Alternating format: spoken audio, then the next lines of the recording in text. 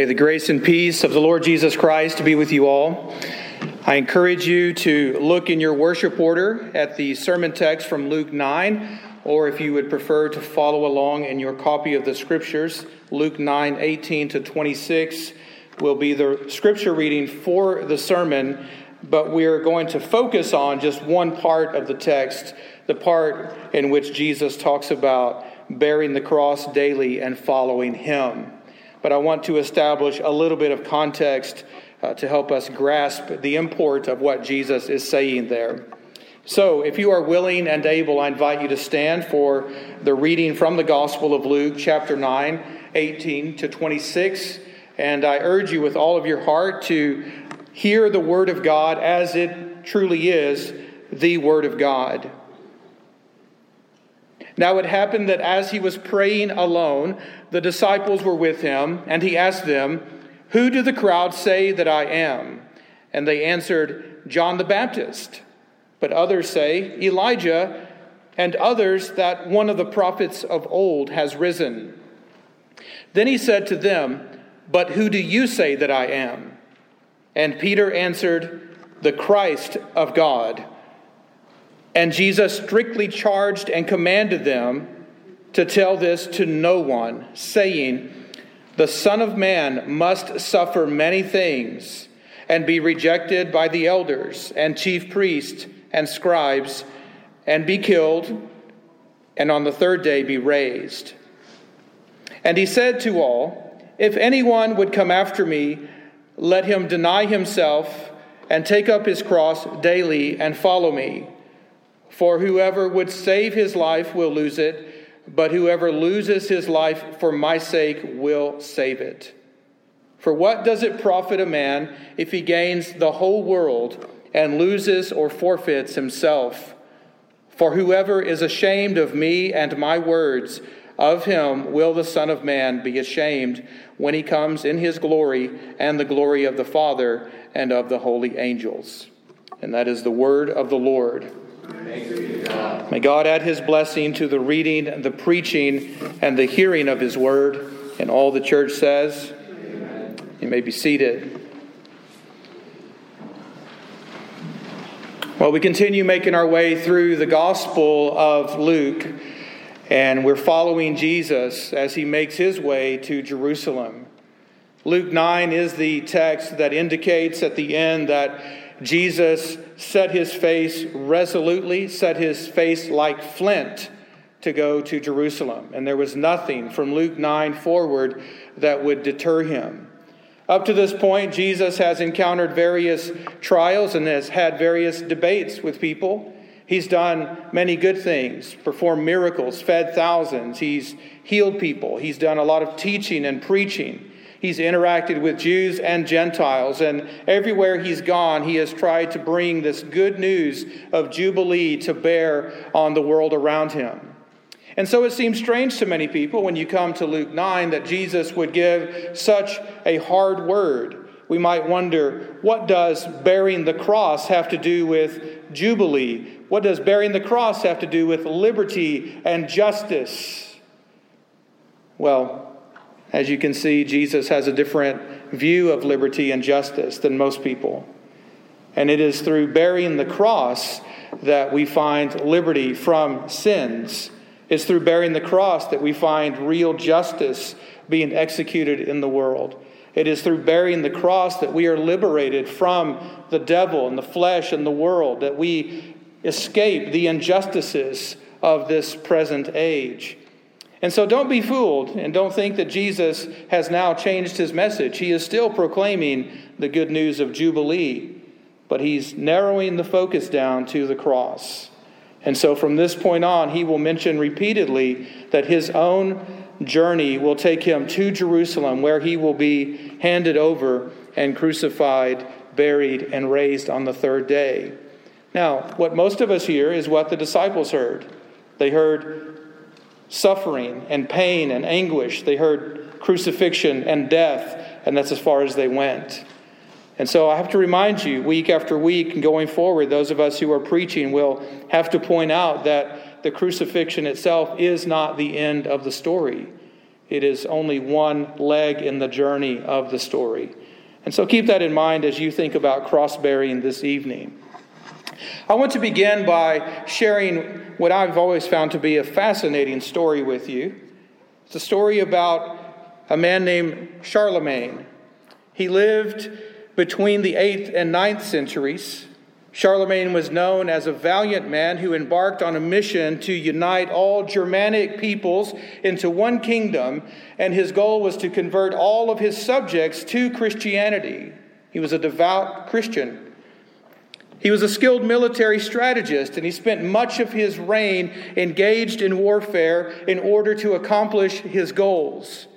Eventually, he became emperor, and he began to rule. But he did far more than just fight wars. History tells us that he also encouraged a cultural and intellectual revival in Europe. When he died in 814 AD, Charlemagne's empire encompassed much of Western Europe, and he also ensured the survival of Christianity in the West. Not a bad way to end your life, right? Charlemagne is referred to many as the spiritual father of Europe.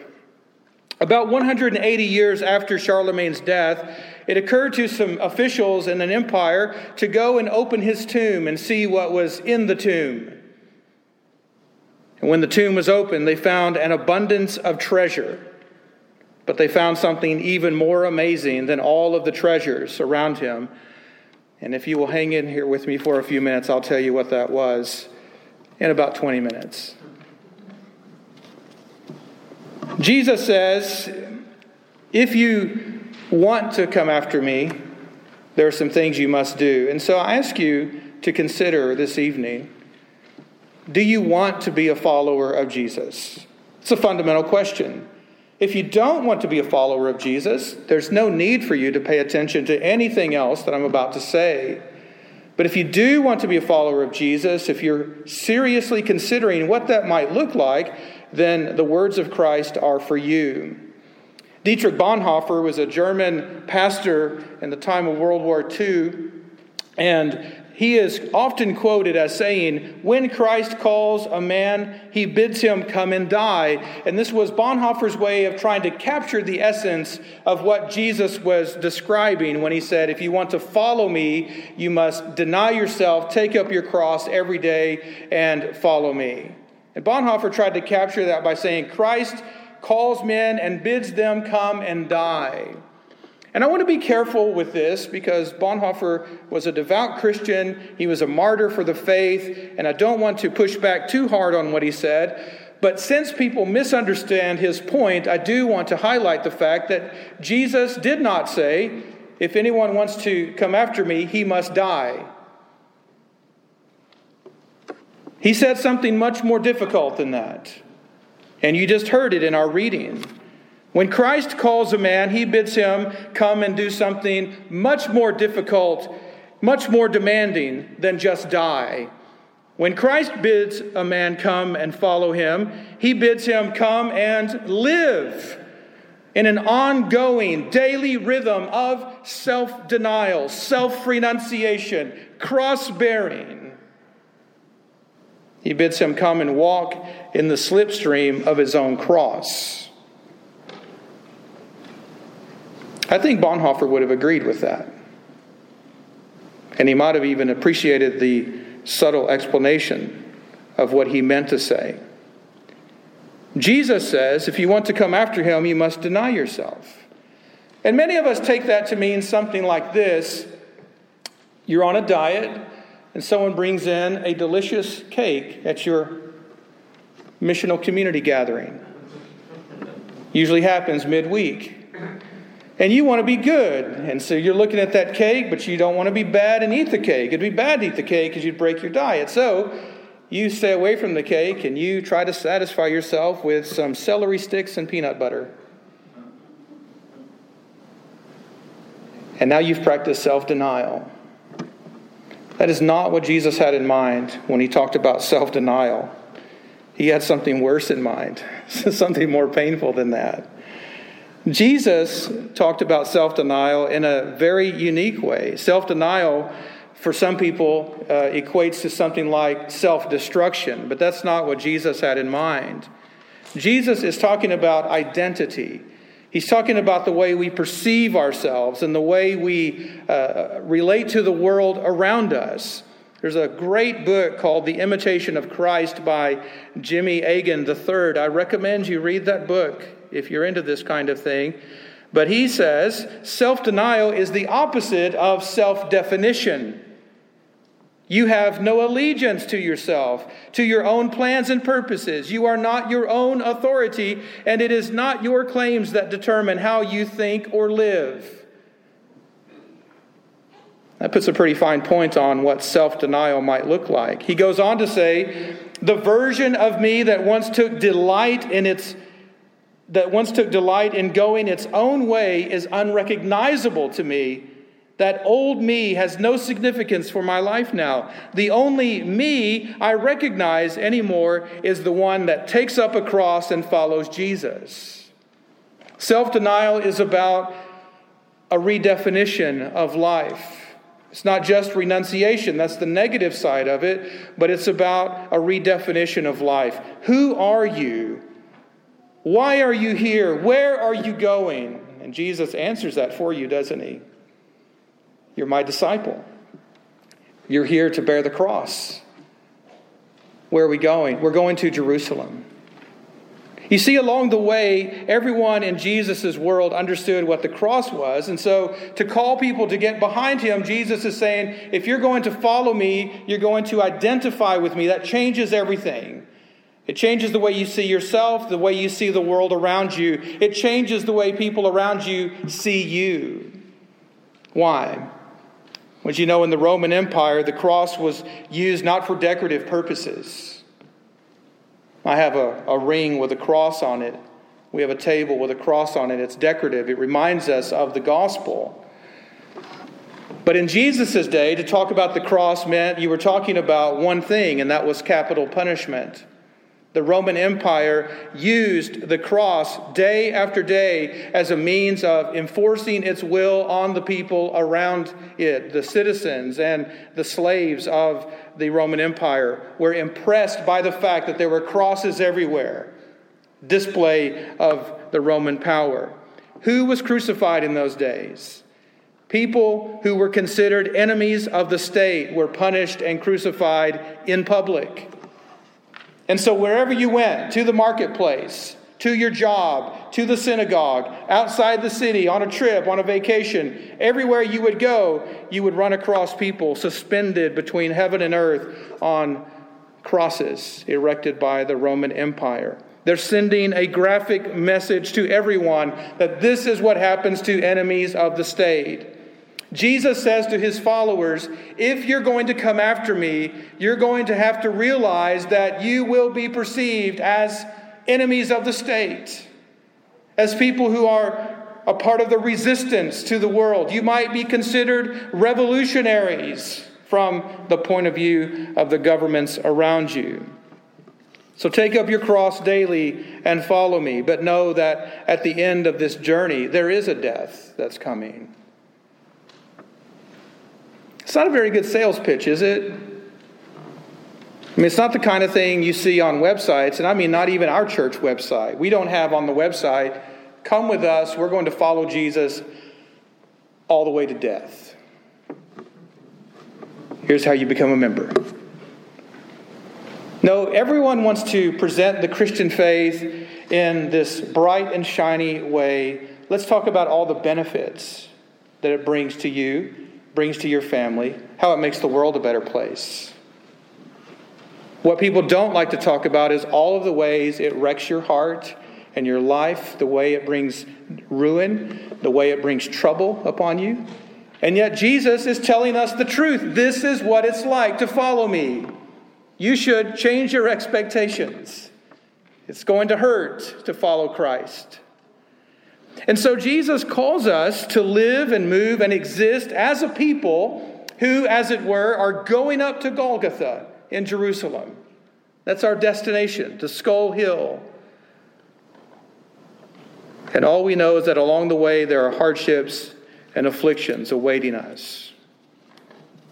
In essence, what does Jesus mean when he says, "Come after me, deny yourself, take up your cross, follow me"? I think we can narrow it down and say it means this, that he is calling us to identify with him and to imitate him in life and in death. Here's a practical way, very concrete way to think about cross-bearing. If you're like me, you came from a church or a tradition or a movement where people would give you all kinds of things to describe cross-bearing. And it would basically be different sets of man-made rules to say this is what cross-bearing looks like. And you know what cross-bearing looks like in a lot of places? Whatever the pastor wants it to look like. Whatever motivates and mobilizes the congregation to do the pastor's will. That's what cross-bearing looks like. But that's not what it looks like for Jesus. It's very different. Here's what it looks like in the context of the New Testament. It looks like the first thing is you must become a baptized Christian. That's the first part of cross-bearing. You become a baptized Christian. Why?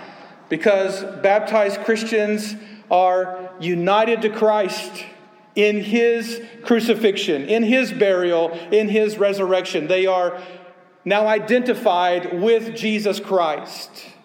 And baptism is a permanent reminder of that identification. And so you're plugged into, planted into, grafted into the death, burial, and resurrection of Jesus Christ. But that's not the end of the story, is it? That's identification. But then we're called as baptized Christians to live out the imitation of Christ in our life. It's the pursuit of holiness, the pursuit of obedience to the Word of God. It's a life lived in conformity to the Spirit of Christ. The Apostle Paul puts it this way in various places in his writings. Do you not know that all of us who have been baptized into Christ Jesus were baptized into his death? We have been crucified with Christ. It is no longer we who live, but Christ who lives in us. All those who belong to Christ Jesus have crucified the flesh with its passions and desires. So far be it from us to boast except in the cross of our Lord Jesus Christ, by which the world has been crucified to us, and we have been crucified to the world. So to make it very clear as I can in this moment, if you are a baptized Christian, you are a cross-bearer. And if you're a baptized Christian, your life is signed and sealed with the cross of Jesus Christ. And now your life must become shaped and molded by that same cross. The apostles make it clear that we are united to Christ in his death and in his life. And what that means for us in a very personal and practical way is that the death of Jesus is your death. And the life of Jesus is your life. And I want to highlight this for you for just a moment, because often when people think of cross-bearing, they get the wrong notion that what cross-bearing means is just as Jesus went to Skull Hill and he was crucified and then buried and resurrected, so every individual around Jesus must do the same thing. But my friends, brothers and sisters, that is not the gospel. The gospel is that we have been united to Christ in his death, in his burial, in his life. Jesus is inviting us, calling us to identify with him and then live in imitation of him. In his booklet on the Christian life, John Calvin says, cross-bearing is more difficult than self-denial, for all whom the Lord has chosen and received into the society of his saints ought to prepare themselves for a life that is hard, difficult, laborious, and full of griefs.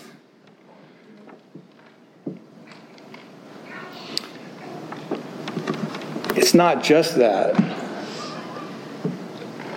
There are many joys. There is peace, there is rest as well. But in our flesh, we gravitate to those negative aspects of cross-bearing, but there are many pleasures that come along with being conformed to the image of Jesus Christ. Think of what it's like to overcome some sin in your life. so that in that part of your life, now you're more like Christ today than you were yesterday. There's no grief in that. There's no misery in that. There's relief. There's joy. And so the cross does this for us. Jesus calls us to follow him. And following him doesn't mean we simply trail behind and try to keep up. The word follow means that we stick close to him. And we stick close to him like a student with his teacher, like a servant with his master. In other words, whatever he says, we will do. Whatever he commands, we will accomplish. Wherever he leads, we will follow. That's the idea here, is we stick close to Jesus. Where is he going? Where is he leading us? What is he teaching us? That is at the heart of our interests.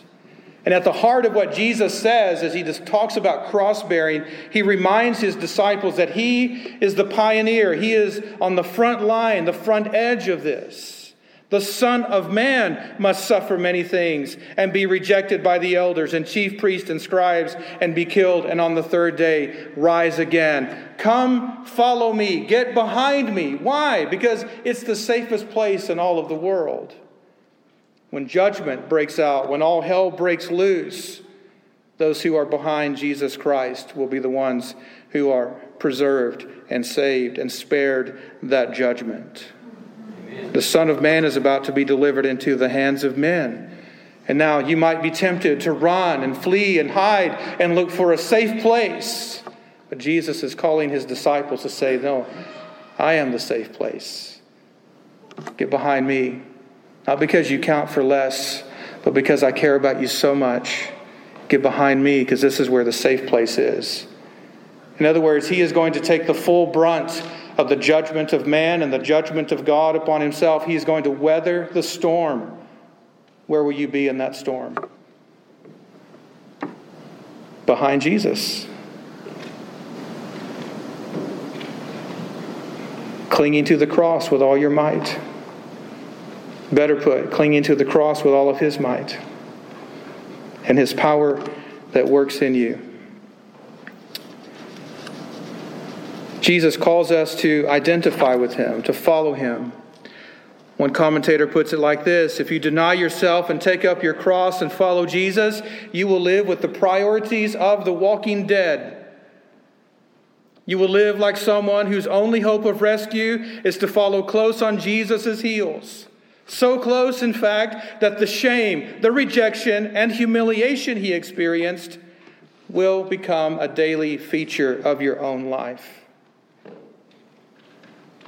Yeah, some of that will spill over onto your life because you've identified with Christ and you are imitating him in your life.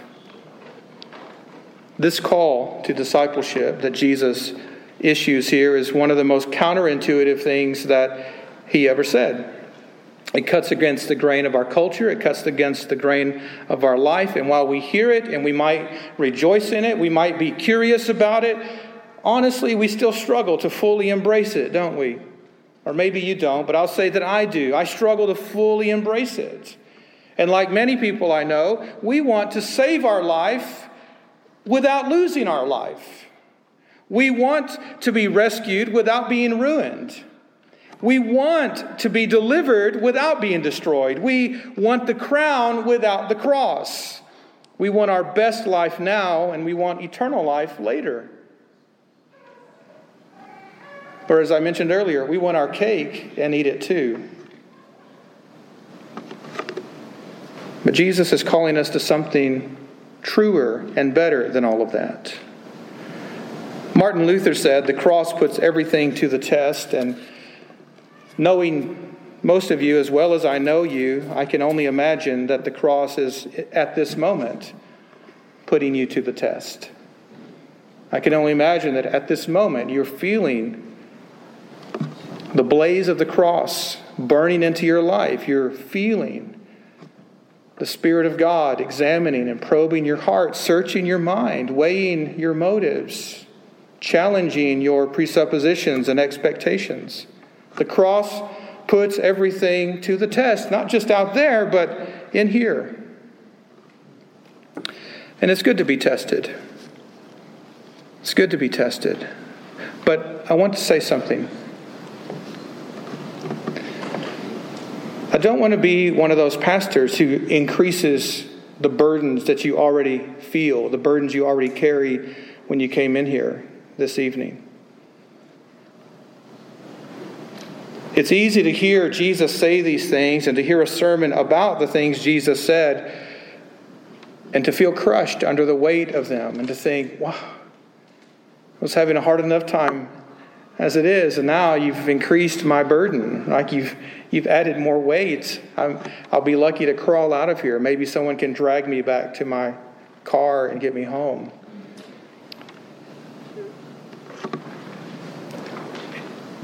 And I can't tell people how to hear things or how to feel, but I do want to say that it's good for us to remember all of what Jesus said, or as much of what he said as possible. Jesus refers to those who come to him with heavy burdens and anxieties and crushing debts and weight upon them. He refers to those people as people who have need. He invites them to come and says, "Come to me." If that describes you, come to Jesus. And why? He says, "Come to me, all you who are weary and heavy burdened, and I will give you rest." You hear that promise, and then you hear this call to take up the cross, and you think, well, how do these two things go together? Well, they go together in this way. When Jesus calls you to come to him and take his yoke upon you and learn from him and to see how meek he is, how lowly of heart he is, then you begin to realize this is not some heavy-handed taskmaster who is calling us to take up the cross and make our lives even more miserable than they already are. This is someone who is coming to us and saying, I don't want to increase your burden at all. I want to ease your burdens. And so here's what you do. You take all of your heavy load, whatever it is, your anxieties and fears, your guilt and shame and all of that weight, and you cast it on the Lord because he cares for you. In other words, you have to unburden yourself. He says, bring it on. He can take it. Unburden yourself. Give it to the Lord.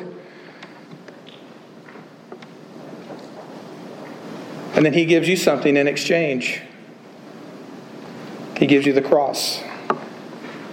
I know that sounds terrifying. It might even seem like a bad trade. But what does he say about the cross? He says, my yoke is easy. My burden is light. Now, if you're like me and you've heard these things from Luke 9 on different occasions, and maybe even tonight, you're thinking, this doesn't seem light and easy. It seems very heavy.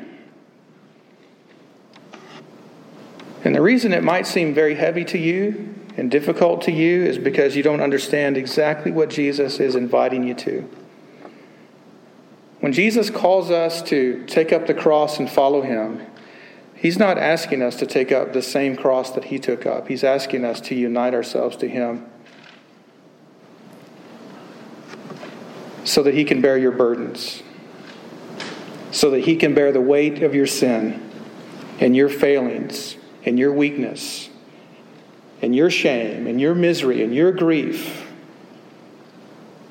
You give him all of that. He gives you the cross. The cross does not increase your burden at all. It lightens your load because it's at the cross that you first saw the light. It's at the cross that you find hope and life. It's at the cross that you find rest and peace in the Lord Jesus. When Christ calls a man, he bids him come and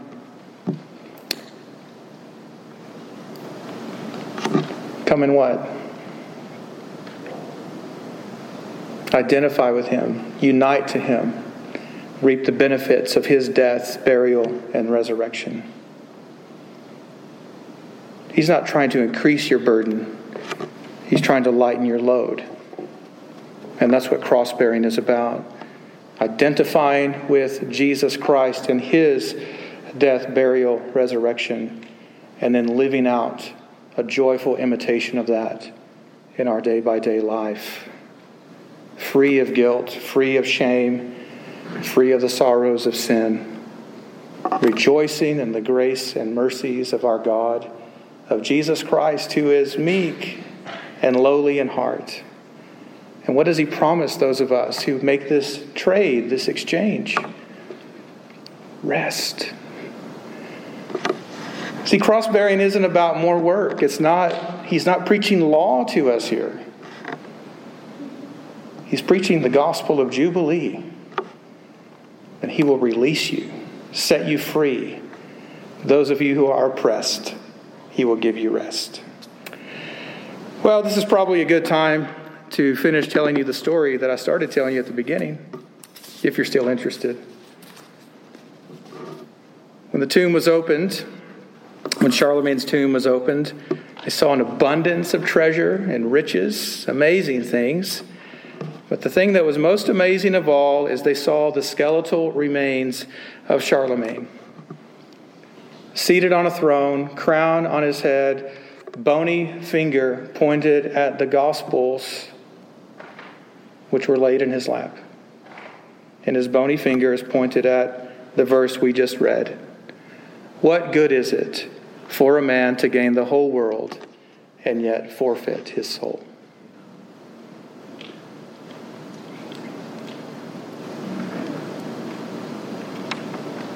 When a dead man reminds you of the truth of the gospel, it soaks in a bit, doesn't it?